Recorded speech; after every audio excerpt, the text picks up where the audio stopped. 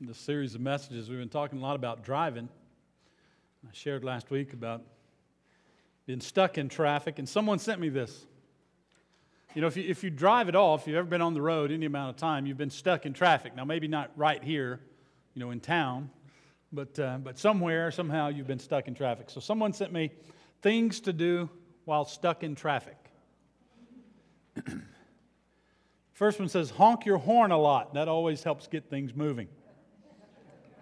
And this one I don't understand. Maybe somebody can explain this to me later. Roll down the window and ask the person next to you, is this the line for Breaking Dawn? I don't know what that is. Play the exciting game, does my head fit in the glove compartment? Imagine you're in a line of cars waiting to run over Donald Trump. That just seems a little cruel to me, harsh. I don't know about that. Turn on your windshield wipers. Have a race to see which one goes faster. Plow into a couple of those dorky Volkswagen Beetles. Somebody said, oh, weird. I like this one a lot. Call the police, report a stolen car, give them the license plate number of the car in front of you. There you go. But this is my favorite. Use the jumper cables to resuscitate roadkill. Clear. Now, the good news is I don't think they were serious, but the reality is that even if we are just on the road of life, there have been times when we've been stuck, when we've been stalled, when it seems like there's nowhere we can turn, nowhere we can go. We don't seem to be making any progress. We're in the third week of a message series that we're calling Getting There. And we're talking about getting from where we are on the road of life to where it is we want to be, to our ultimate destination, which is heaven itself. And so far, we've learned some very important things. We've learned that there's a roadblock called sin that we have to face.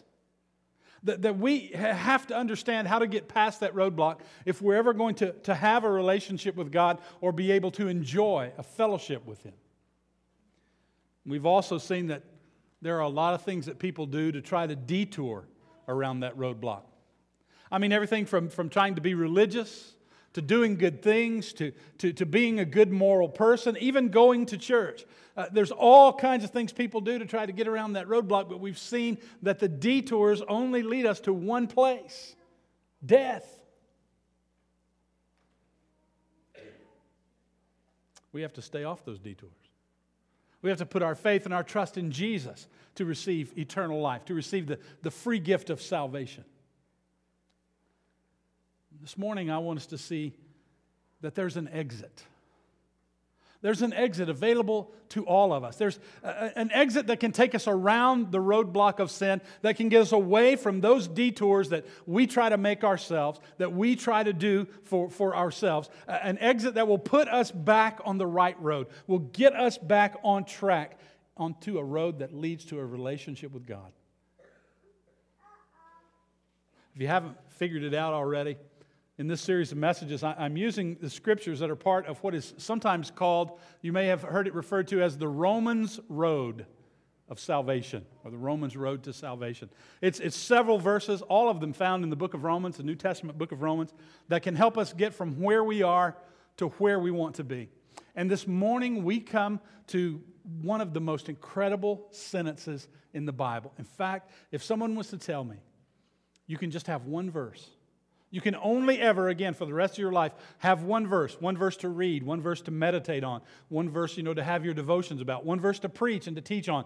You can only pick one. What is it? It's the verse that we're going to look at this morning. It's the verse that I think can mean more to us than anything else we've ever heard. It's a verse that tells us that not only has God provided a way out of our biggest problems, but He's provided a way for us to have a relationship with Him, a way that ultimately leads us to where we want to go.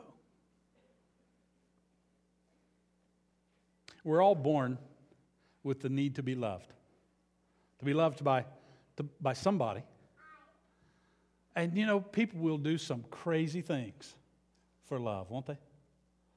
We all know people who have done just out of their mind things for love. We're in this phase right now, have been for a few years, where everybody's all creative in how they, men are, how they propose to their girlfriends or whatever, how they ask them to marry them. And, that makes me feel bad. It's like I was born 20 years too early or something. Because we were just standing by the car, and I said, hey, you want to get married? And she said, sure.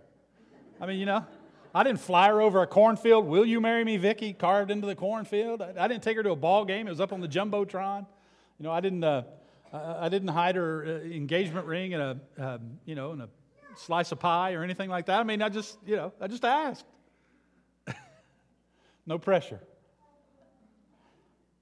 We do some crazy things for love because we're born with the need to be loved by somebody, to be loved in a way that we know that no matter what we do, we're still loved.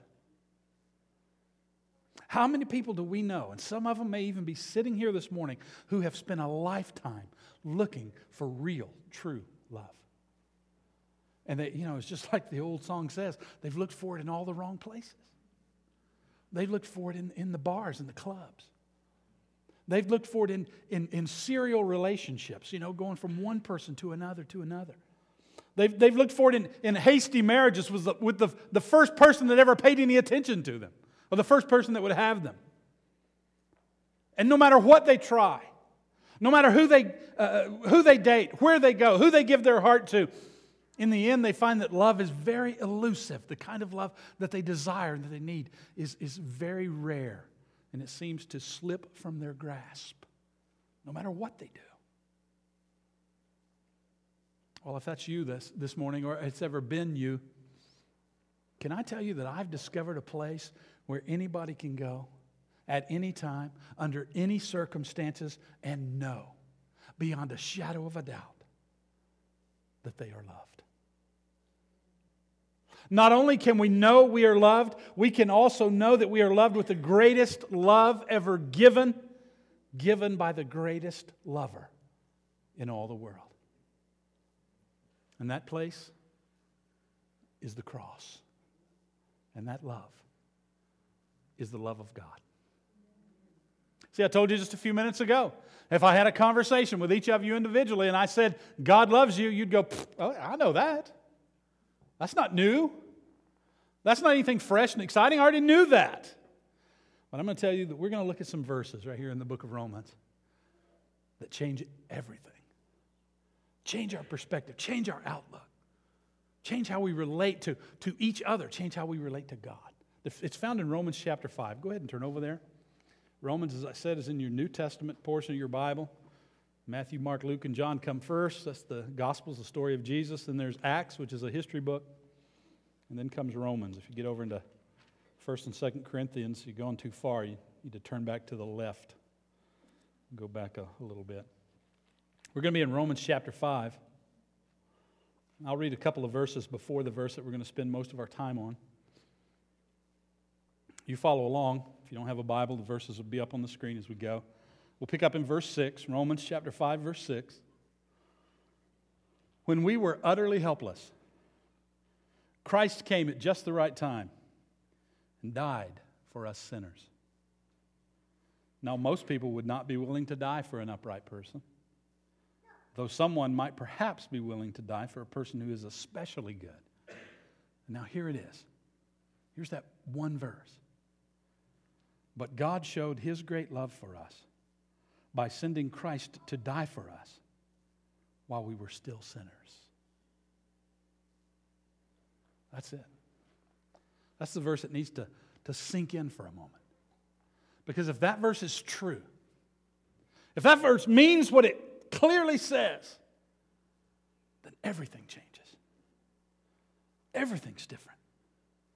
If that verse is true, then God's love is not just something that we have or we feel when things are going right, when we're doing right or doing well. It's something we can know we have when things are not going well and we're not doing good. And my prayer this morning is that from this point forward, for the rest of our lives, whenever we hear the words, God loves you, that our perspective will completely change. that those words will mean more to us than they ever have, that they will never mean the same thing to us again. Because there are three things that the cross shows us about God's love. And here's the first one. The cross shows us that God's love is one of a kind. It is absolutely one of a kind, unique. The first part of that verse again. God showed His great love for us. Some translations, maybe your translation says, God demonstrates His own love for us. We know what a demonstration is, right?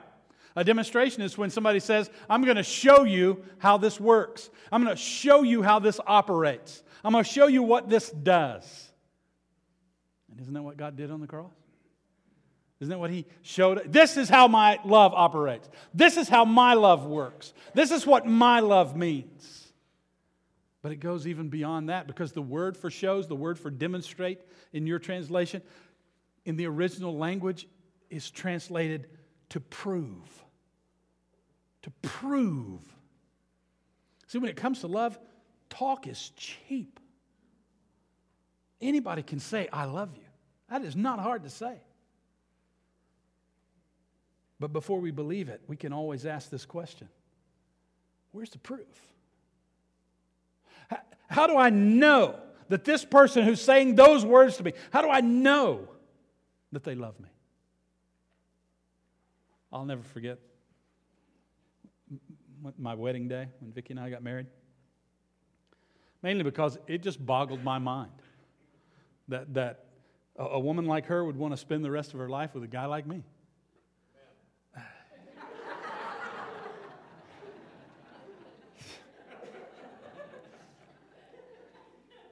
I still wonder that sometimes. And I just tell you, I'm just being open, being transparent. I really struggled with insecurity and jealousy when we were dating. Because I was afraid that one day she would come to. Right? I was afraid that one day she would wake up and realize how much better she could do than me. But on that day, July the 11th, 1987, guys, you got to be able to do that. Be able to pull that date out just like that. On that day, we exchanged vows. And we exchanged rings. And when the preacher asked her if she took me to be her husband, she said, I do. And everything changed. The guesswork was gone, right? The wondering, the worrying was over. She was wearing my ring. I was wearing her ring. And I knew then, just like I know now, she loves me. And I still love to hear her say it. But I know whether she says it or not. She demonstrates it. She proves it in 1,000 ways. God didn't give us a ring. He gave us His Son. And God, allowing His Son to die on the cross in our place, was His way of showing, of demonstrating, of proving beyond any doubt He loves us. I know that there are things that come into our lives that cause us to doubt God. Can I just tell you this about your doubts? We get all shook up if we doubt a little bit. Some people will teach us to, you can never doubt. Hey, doubt is natural, folks. It's part of who we are. Things struggles come into our lives, problems, reversals, and if we're honest, we'll just admit, it makes us wonder, hey, God, are you up there? Are you seeing what's going on here? Do you really care about me? God, do you love me? I'm going to just tell you, God's big enough. His shoulders are broad enough to handle your doubts and your questions and your fears. Some of us have lived through, or we may even be living in darkness that is so thick that it just makes it real hard for us to catch a glimpse of the light of God's love. But I'm going to tell you to remember this. The cross trumps everything. No matter what we're facing, no matter what we're going through, no matter what our situation in life, the cross trumps everything. Yes, there's pain. Yes, there's loss, and there's struggle. But we cannot look at the cross and understand what happened there and really doubt God's love. We just can't do it. Real, true love never just says, I love you. That's just talk. Real love, true love is always visibly expressed. It's always tangibly demonstrated. True love is something not just that we hear, not just that we feel, it's something that we can see.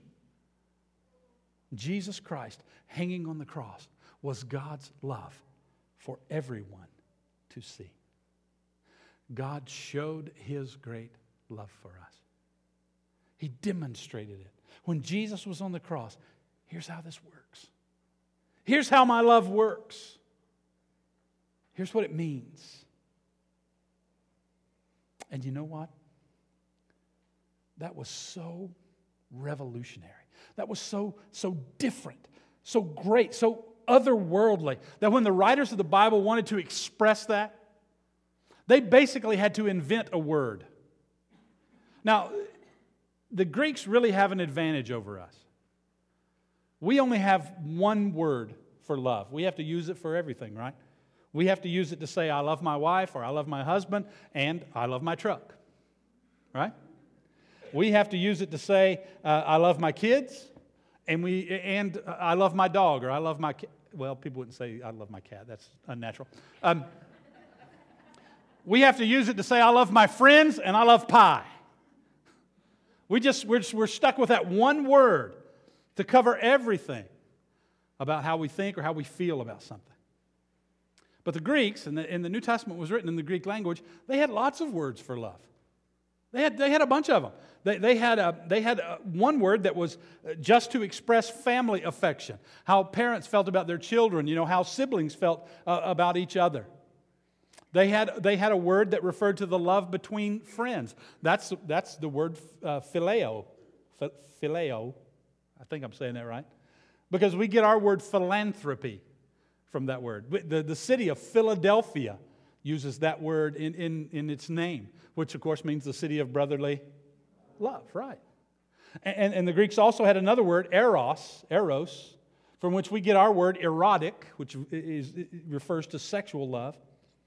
And the love of God was so different from all of those other kinds of love that the biblical writers had to do this. They had to take another word that in itself was very rarely used. In fact, outside of the Bible, there's only one other example of it in the records of the Greek language that we have at that time. But they had to take that and they took a word out of it. They took a portion of it and they coined the word agape.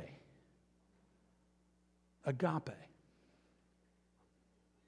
And that began to be used for the first time. Never been used in common language before. It began to be used to describe the holy, sovereign, one-of-a-kind, eternal, giving love of God. See, we don't love anybody like God loves us. We just don't. I don't care who it is. I don't care what relationship you're talking about. We don't love anybody like God loves us. And God loves us like nobody else loves us. The love of a mother for a child, or a husband for a wife, or a child for a father, none of it can compare to the love of God. It's one of a kind. It's unique in all the world. And then the cross shows us that God's love is unconditional. Unconditional. Listen to the verse again. God showed His great love for us by sending Christ to die for us while we were still sinners. There it is, folks. That's the reason they had to coin a word. Because they looked at this love expressed as it is in that verse. And they said, well, this is more than the love between a father and child or siblings for each other. That's not adequate. This is something altogether different from how friends love one another, even the best friends that there's ever been. And eros, that's a completely different thing altogether, so that doesn't really apply. So what we're going to do is we're going to pull this word out that means no strings attached. Unconditional. And we're going to use that to express God's incredible love. When we get our heads around that, folks, it will change everything about how we view God and how we relate to Him. God doesn't love us because we deserved His love. He loves us in spite of the fact that we don't deserve it. God doesn't love us because we're lovable. He loves us in spite of the fact that we are unlovable. God doesn't love us because we love Him. There was a time when loving Him had never even entered our minds. And the truth is, the way we're described in those verses that are around Romans 5:8 is not very flattering. I mean, in verse 6, we're told that we were helpless.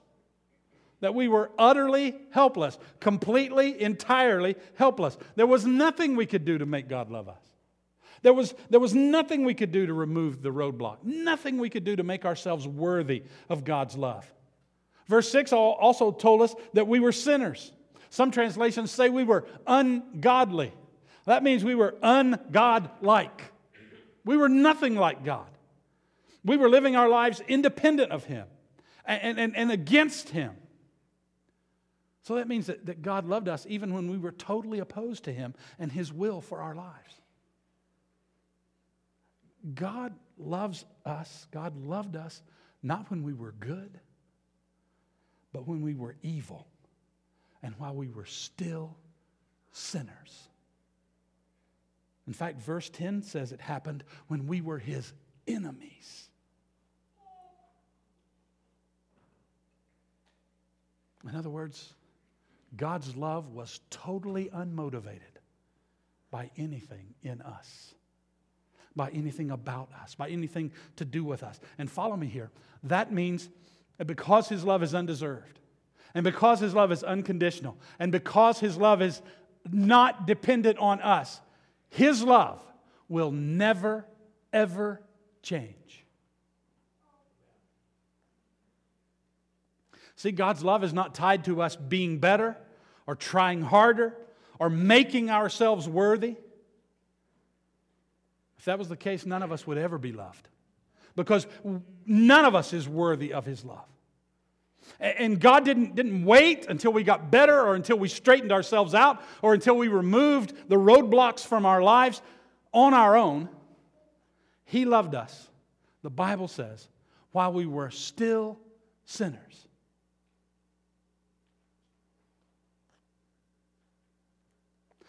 You've heard me say it before. Jesus didn't die for good people. Jesus didn't die for church people. Jesus didn't die for sinless, perfect people. He died for sinners. He died for His enemies. He died for people whose lives and the way they were living was diametrically opposed to His Father and His will. Man, sometimes we need to let the love of God just blow our minds. I mean, there's no way around it. Folks, if this verse means what it says, it changes almost everything I was taught in Sunday school, almost every sermon I heard growing up. Maybe you too. It changes the way I approach my relationship with God, the way I approach my daily life with God, my walk with Him changes if this verse is true. Now, don't miss this. God hates sin. Sin is a hateful, detestable thing to Him. Don't you ever leave here and say, I said something other than that. God hates every sinful thought and every sinful action. But do not miss this. He loves the people who think those thoughts and do those things. It's amazing to think about this. But there's not a person on this earth that God doesn't love. Not a one. God loves atheists and terrorists. He loves good people and bad people. He loves Republicans and Democrats. Hallelujah.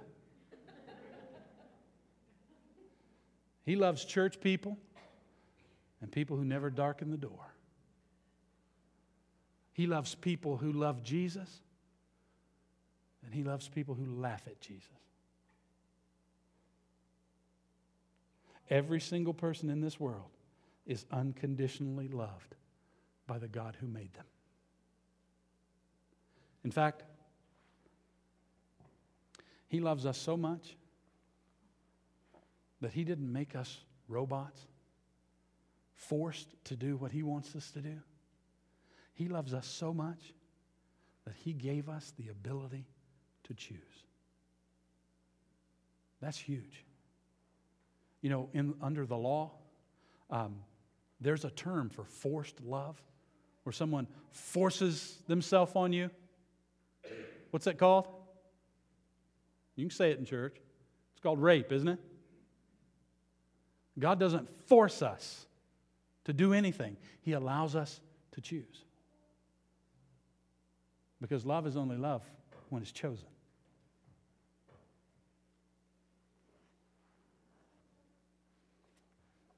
God takes every one of us just as we are and just where we are. And it's only when we understand that God loved us while we were still sinners that we understand anything at all about God's love. If we think that God loves us because we deserved it somehow, or because we earned it, or there was something we did that made Him love us. I mean, God, we followed these rules. We followed these steps. We did this and we didn't do these things. And so you have to love us. Let me tell you where that will put us. That will put us in a place of never being able to be secure in that love. Because that love depends on us, right? And on what we did and on what we do right. So the first time we mess up, the first time we make a mistake, the first time we make a wrong choice, what's the logical conclusion? God must not love me anymore because I haven't done the things I'm supposed to do to make Him love me. There's no security in that. What a terrible way to live. What a terrible way to live, being unsure, uncertain, insecure in God's love for us. God's love is so unique and so unconditional that, and get this, we can't do anything so good that we can make God love us more than He already does. And you flip that over, and that means that we can't do anything so bad that God will ever love us any less than He does right now. Changes everything. One more thing. The cross shows us that God's love is for everybody. It's for everybody. Listen to the verse one more time. God showed His great love for us by sending Christ to die for us while we were still sinners. To me, that verse just tells us everything we need to know about the love of God. Everything is wrapped up in that verse right there. That verse tells us that Jesus died for us. Well, who's the us? Sinners. Well, who are sinners?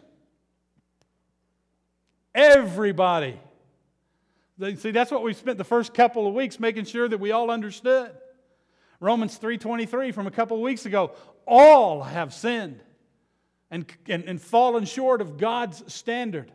All have sinned and come short of the glory of God. A little further back up in Romans chapter 3, we saw that no one is righteous, not even one, not a single one. So that means that Jesus died for everybody. There's not a sin on this earth that Jesus' blood has not been applied to. I mean, do this little exercise with me. Think about this. How many of your sins were in the future when Jesus died on the cross?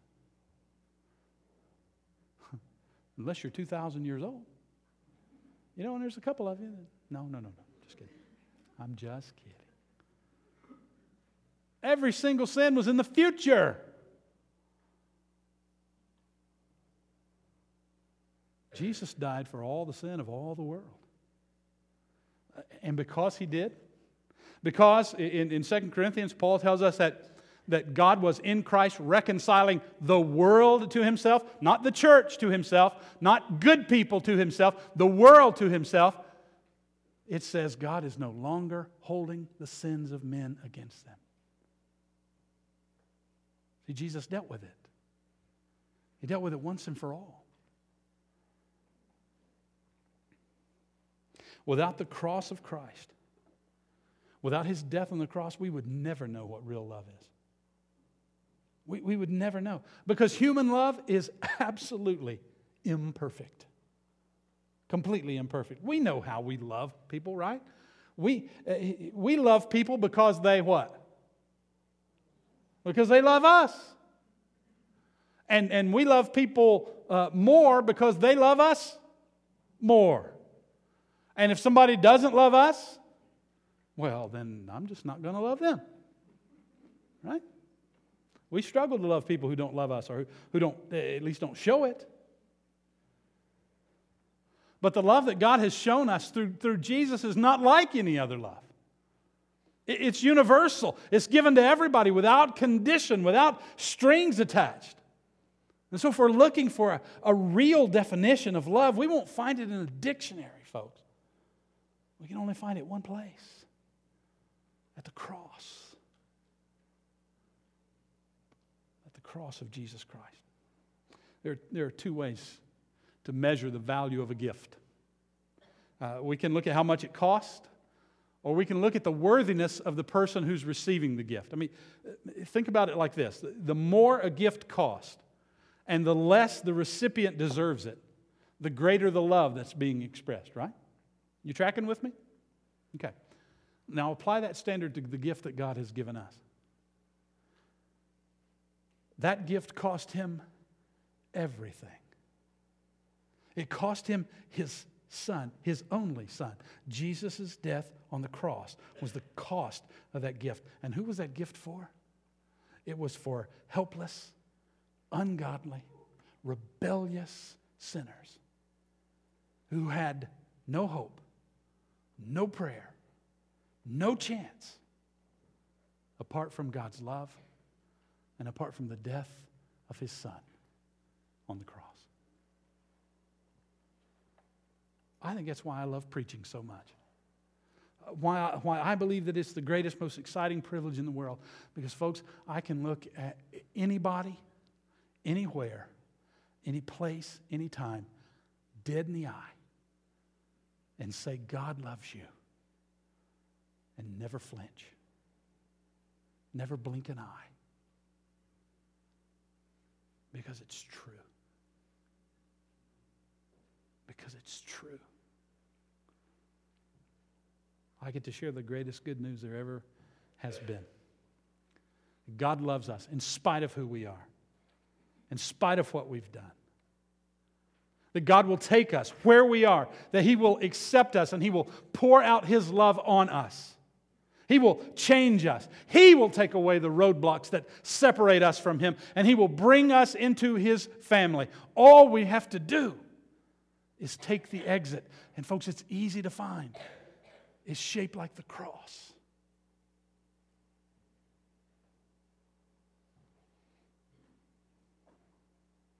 It's really quite amazing.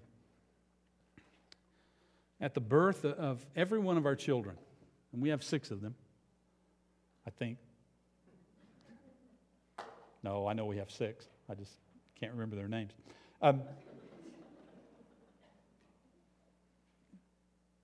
But let's say it this way. Prior to their birth, I had a similar experience with each one of them. And parents, you can relate to this, okay?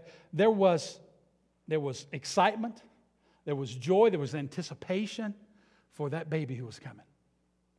I mean, especially with the first couple of kids, husbands, we go with our wives to all the appointments. Right, and we carry the ultrasound picture around. And by the time the 6th one comes, you tell your wife, "Hey, did you go to the doctor this week? I'm not really sure what happened. Did you? Is there any changes?" But all of that anticipation, all of that excitement, was nothing compared to the arrival, compared to the birth. When that little guy finally arrived, all of a sudden, from a place in my heart that I had no idea could contain emotions this powerful and this strong, there came a love that just, quite frankly, is kind of frightening and overwhelming. And it was instant, and it was intense.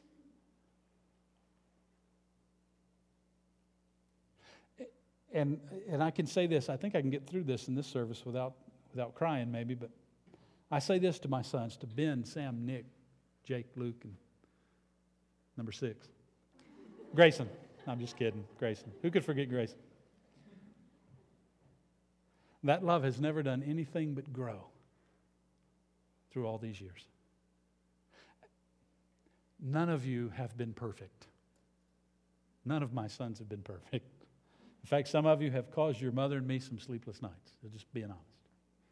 And we got a couple more that will probably cause us some more sleepless nights. But there has never been an instant when my heart was filled with anything less than love for you. Not an instant. Because I don't just love you when you've done right or done well or done good.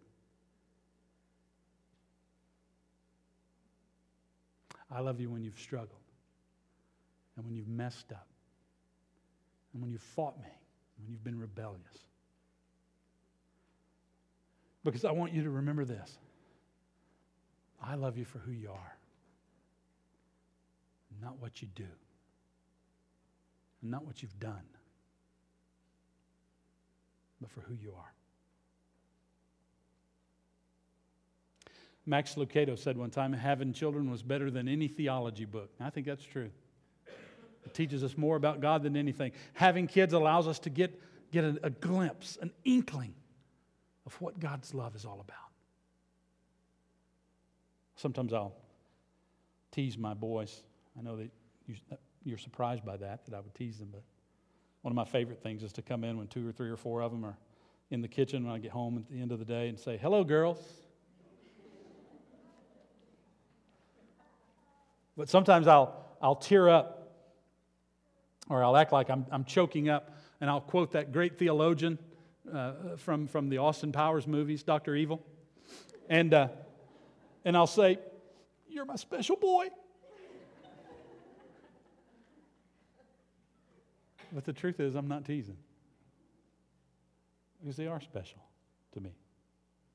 They're all my special boys. Let me tell you something. The cross shows us that we are all special to God. His love is one of a kind. His love is unconditional, and His love is for everybody. This exit is for everybody, and we need to hear that. We need to know that. We've got to understand that. And what's more, everybody we know needs to hear that. At least once in their lives. They need to hear, they need to know God loves you. And that's the story we need to be sharing with anybody who will listen, anytime, anywhere. Bow your heads, please. Close your eyes.